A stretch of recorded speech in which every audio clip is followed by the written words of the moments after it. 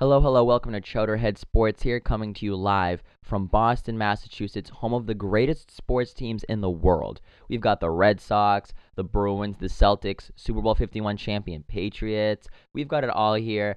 And, let's just jump right in. If you're from the New England area, we've gotten a lot of snow the last few weeks. It's, been crazy, so I haven't been able to get this out. I've been keep delaying it and delaying it. But alas, Chowderheads is back.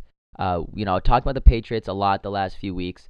Obviously, they won the Super Bowl. It was amazing. And at the same time, there's no real news coming out anymore. I know there's been, quotes of, oh, Brady might be getting a movie and like documentary made about his comeback. Malcolm Butler might be getting a documentary about his life from, being like a Popeyes fry cook to Super Bowl hero and then two-time Super Bowl champ.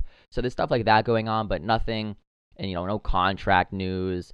Teams have till March 1st to really like franchise tag, and that's when free agency kind of really starts. So it's still a couple weeks away, the draft too. So there's not a lot of Patriot news to talk about. So they're just not gonna. I'm just gonna put them away in the closet. I spent a lot of time on them. Obviously, that's what happens. The Patriots just kind of take over the world in New England. But it's over now. So let's get back to the Bruins and the Celtics. Those two teams have had a lot going on. Even the Red Sox, they're finally relevant again. Woohoo! But let's start off with the Bruins. Breaking, not so breaking news. The Bruins fired head coach Claude Julien after a 6-5 loss against Toronto.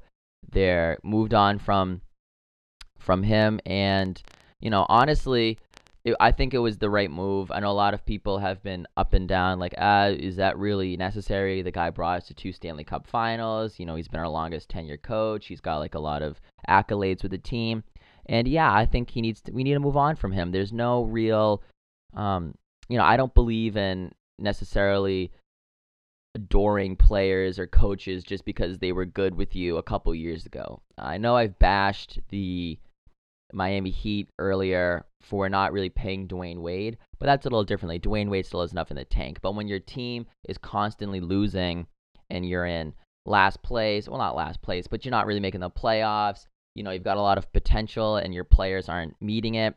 I just think at that point, you got to make a change, and Claude Julien was the first to go. And at the same time, it easily could have been general managers fired. I know we've got some new general managers, Sweeney and whatnot, so I'm willing to say goodbye, Claude. Thank you for your time here.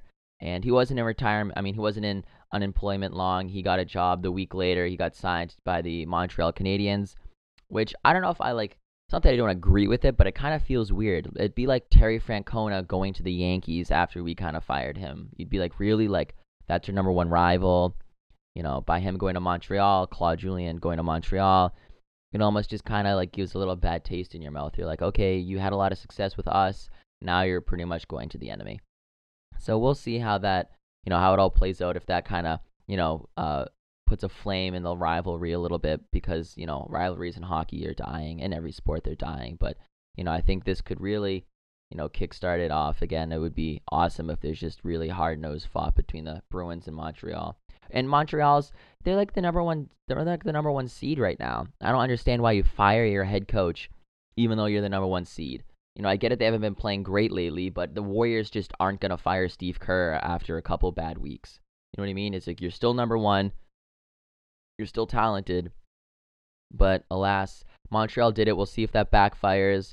And, since Claude Julien's been gone, the Bruins have been on fire. They've won their last 3 games. They beat San Jose 6-3. They beat Vancouver 4-3. And then they shut out Montreal 4-0. So, that last game was impressive. That was a very, that's a win that you can say, all right, maybe this head coach, maybe the firing of the head coach really sparks inspiration in the players, and they're playing better, showing that, hey, if your head coach gets fired, any one of you guys could be on the move next. And I think that's something that players take personally anytime they see a coach get fired. So three wins in a row, you gotta like that. You can't really do much better than that. And they shut out Montreal. That's one of Rask's only shutouts this year so far in 2017, not the whole season, but just this year. I think he had one in like early January. So very impressed with the way the team's been playing since Claude's been fired. And then there's a couple good stretch of games, and we come back tonight. They're playing San Jose, so it'll be good. There was a little bit of break the last week, so it'll be nice to see their if they can pick up where they left off, because they played San Jose, and then they play Anaheim, and then they play LA, and then Dallas. So those are 4 games all on the road. So let's see if the Bruins can pull out a couple W's. But I think I definitely agree with making a move in the office, whether it was GM, whether it was going to be the coach, or I wasn't really feeling a blockbuster trade with the players. Trying to get rid of Bergeron, or even though they just signed Marchand, I don't think they try to get rid of him. But I still just I agree with more of an office move for the Bruins team rather than just like stripping the roster, because I think there's a lot of good talented players on the Bruins right now, and I think if they, like I said, if you kind of inspire the players, or more or less say, hey, we're ready to move, we're ready to get rid of some of you guys if we have to. We just sent the coach out the door. So I think that really woke a lot of players up, and I was okay with a front office move rather than like a roster move, because face it, if you have a bad team, your team's underperforming, and you trade away one of your best players, it's not like it's getting any better. It's not like you're going to be any better. So I think an office move allows you to like keep the same core of guys. Your talent's not going to get weaker, but you're going to bring in a new mind, maybe with a new philosophy, and might ask, different things out of different players, and that might, lead to success. So overall, very intrigued with what the Bruins are doing. I think it was about time they did it. Now, the whole fact that they did it on the day of the Patriots parade, and they had like a press conference during it, that was not a good look for the Bruins. But at the end of the day, we're not going to look back and be like, oh gosh darn it, you fired Claude Julien on the Super Bowl parade, like shame on you. It's like, yeah, it was in the media during the week when it happened, but no one really cares now. He's been fired, the team's moved on, everyone's moved on. And to be honest with you, like, I didn't necessarily want this big fiasco of like, oh my God, Claude Julien's gone, like, and then being peppered with questions like, why'd you do it now? Why'd you do it then? Like, why not earlier? Why not this guy? Like, you know what I mean? Like, I am okay with it being during the parade, because I don't necessarily want like the attention on that. Like, if anything, if you kind of keep it like subtle, then and keep it, you can kind of contain the media coverage of it, because everyone's going to be talking about the Patriots. So that's the best time to do it, because then you're not just going to get ripped apart for it. There's a lot of backfire that comes when you fire a coach, and basically piggyback off of the Patriots' success to let that kind of mask what you guys are doing. I'm okay with that, because I don't really want to have to sit. I wouldn't want to sit and answer a bunch of questions like, why'd you fire him? Were you not okay with this thing? It's like, yeah, we didn't think the team was headed in the right direction under Claude anymore. That's pretty much it. The coverage of a coach being fired, or a manager in baseball, it kind of just gets boring after a while. So I'm glad they did it during a time when no one's going to like really, really focus on it. They'll talk about it, but it's not going to be like, 6 hours, the special Bruins fire head coach. Like, I'm done talking about it now. Don't worry about it. So that's pretty much it. We'll see where the team goes, but hopefully it's in the right direction. So let's move on now to the other team that plays in the TD Garden, the Boston Celtics, who, since the last time I've talked, have been on a tear. First of all, they became the most winningest franchise in NBA history, because they beat the Lakers on February 3rd. I was actually at the game. It was an awesome experience to see basically history unfold before my eyes. The Celtics became the most winningest franchise. It was an awesome experience. I was very glad to go. And at the same time, it's more than just like we've, won that game. Like, ooh, that's a novelty. The team's won a significant amount of games. I think in the last few weeks, we've only lost 2 games. One to Sacramento, which, I'm not going to give any excuses. You should beat Sacramento the 2 times you play them. But,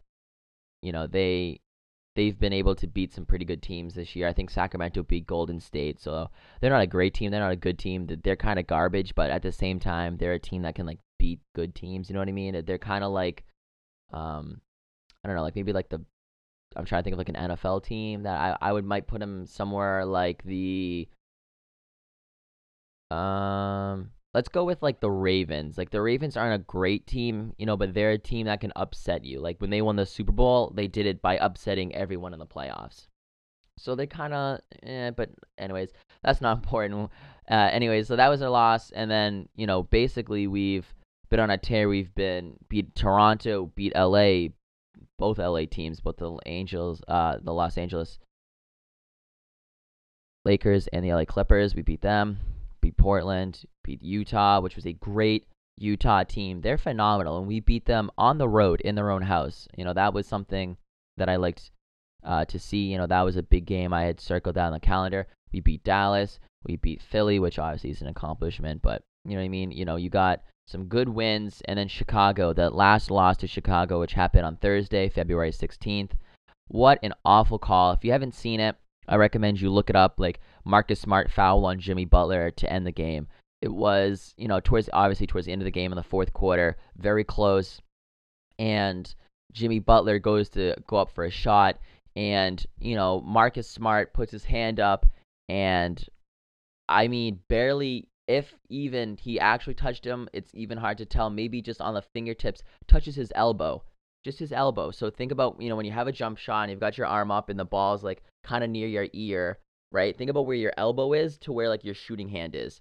Now say when you're shooting, if someone lightly taps your elbow, that's not going to cause you to miss the shot. You know what I mean? It's not like when someone hits your wrist or hits like more on the upper part of your arm, then yeah, the ball flight could be affected, but he barely grazed his elbow, and they put Jimmy Butler to the line, with like a second or 2 seconds left, and he hit his free throws. Celtics ended up losing 104 to 103. I watched that, and it was so infuriating because the Celtics had been playing great, and for it to come down like that, on a really bad call. Like at that point in the game, 2-3 minutes left in the fourth quarter, the refs just need to let the players play. Obviously there's intentional fouls, but when it's not a hard foul or when it's not an intentional foul, you gotta just let the men play. There's none of this like, oh, flopping, oh, he barely scraped me, like, like all that stuff. Like, really, like, let's grow up here, play some basketball like grown men, and if someone lightly taps your elbow, that shouldn't be a foul. I could see if you smack his arm and you hear it, like if you hear the like skin on skin smack, then yeah, obviously call a foul. But if he's barely grazing his elbow and you can't even see it, you can't even tell, then that shouldn't be called. Honestly, I was infuriated, but that's just the way refing goes in every sport. There's always bad calls, and with basketball, it's just infuriating because you see people like diving all over the place. It's turning into soccer at this point. You know what I mean? That's a soccer foul that you called right there. That's the equivalent to like, right around the 90th minute, and you've got a player in the box, and someone barely taps his shoe and he flies off, and then they give him a penalty shot and he scores and wins the game. That's basically what happened there. You know what? It's sad that sports have come to like, you need to be able to act now. You need to be able to act like you got fouled for you to have an advantage. So it's just bothersome. But with that out of the way, if you don't look at that game, then out of the last 14 games, they've lost 2 games. So they're 12-14 over the last, I don't know, 3 weeks or so. That's a great job. And if you think about it, we haven't even been like 100%. We've had people injured. Avery Bradley hasn't played. I don't even know if he's on the roster anymore. He hasn't played in so long. You've got, a lot of, people coming in and out. I know Horford has been banged up a little bit. Same with Crowder, but everyone is playing well, and it's all on the back of Isaiah Thomas. He has solidified himself as a clear all-star in this game, borderline superstar.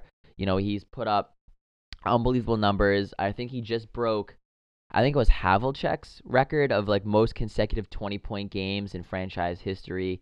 I think he did it with 41 games in a row.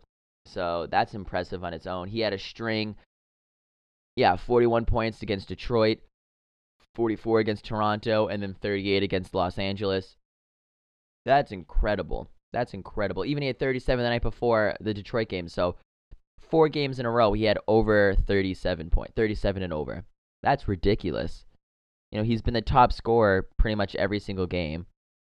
So I'm impressed with the way he's stepped up. And I do know that he's not going to do this in the playoffs necessarily, because in the playoffs, defenses clamp around those kind of guys. You're playing the same team at least 4 times. They're going to be able to, put a lot of attention on Isaiah. So it's going to really be like Isaiah puts up maybe 20 points and someone else has to kind of take the load, because I'm sure they'll double team Isaiah, especially when it gets into the paint.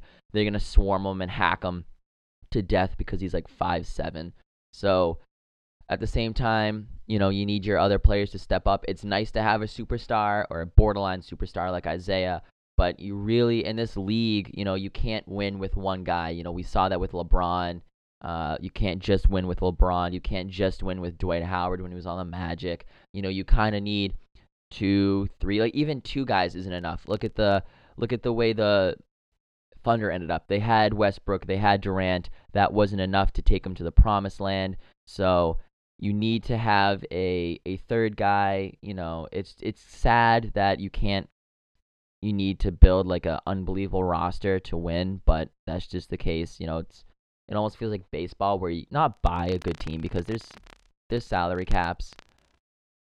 But at the same time, you need to understand that, look at the Warriors. They have like 4 All-Stars on their team. Really? Like, is that what we're doing now? So the Celtics are still a piece, maybe 2 real good pieces away from being a contender. I see their ceiling this year is Eastern Conference Finals. I just don't think they have what it takes to beat, a team like Cleveland in a 4-game series. They just don't have the guy, because LeBron's unbelievable. Like, who do we have that could guard LeBron? Like, no one. No one can really guard. No one in the league can really guard LeBron.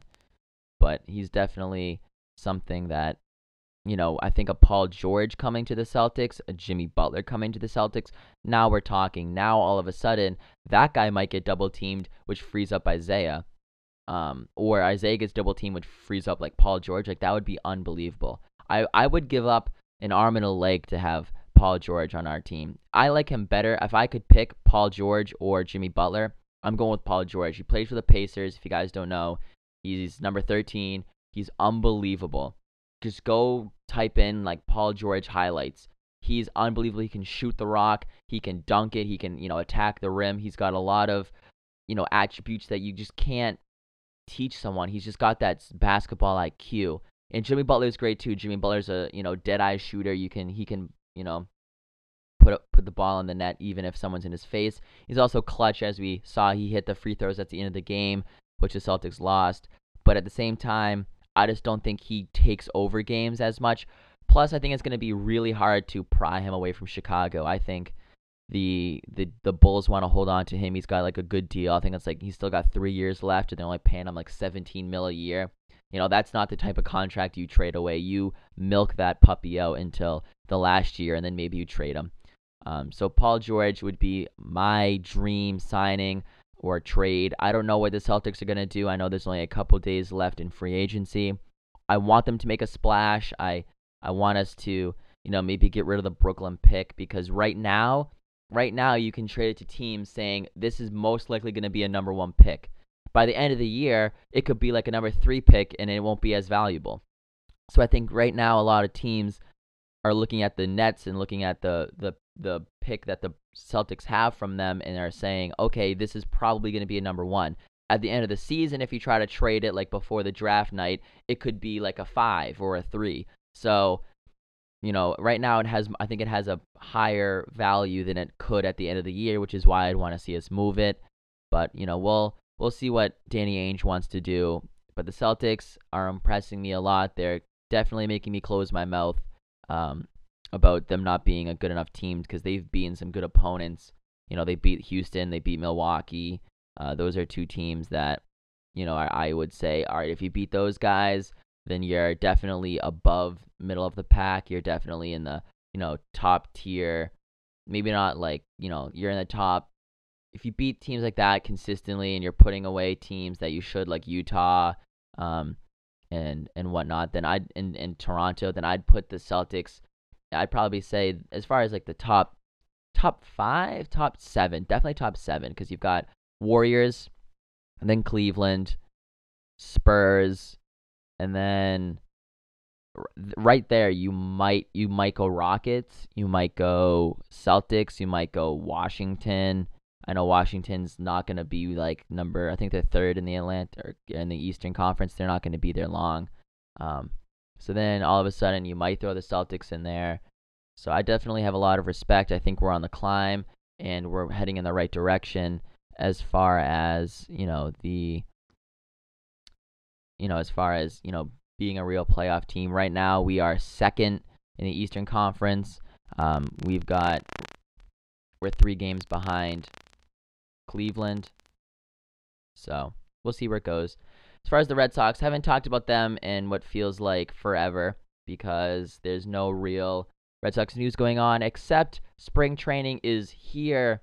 Spring training finally has arrived. The players are all in Fort Myers. They reported pitchers and catchers did earlier in the week, and I think everyone had to report yesterday. But I know a lot of players were there earlier, or no, Friday. I think they had to go. So I know a lot of people are really excited for this baseball team because we've added so many free agents, and it's going to be interesting. No Ortiz, now you've got Sale, and what's going to happen there, and what's going to happen with the starting rotation. Who's going to be the guy? Who's replacing Ortiz? Who's going to step up at the catcher position, who's going to catch over, who's going to step up at the third base position. Pablo Sandoval looks kind of thin. I heard he's dropped somewhere near 40 pounds since last year's spring training, so that's something that's definitely encouraging. He's a guy that we signed a couple years ago, the Panda, like everyone was excited. He's got a big cult following, and then he just couldn't keep his weight in check. So we'll see where he goes in the future with this organization, but he's got, really, if he doesn't put it together this year, then I'm ready for the Red Sox to move on from him. He's got a great opportunity. Third base is a weak position for us right now. It's going to either be him or Brock Holt. We traded away Travis Shaw, so no more mayor of Ding Dong City. It's going to be those two, and I wanted to see Pablo. I think Pablo was such a big signing. We gave him a lot of money that you want to see him play. And, he was the guy who hit 3 home runs in a single World Series game. So that's something not a lot of guys can do. So he has flashes of greatness. Let's see what he has to offer because we haven't really gotten a good taste of him. He was, basically down in Florida all last year. So we'll definitely see. I think the Red Sox play Northeastern the 23rd of February. So in 4 days from now. It's gonna be exciting. They play Northeastern, then they play Boston College.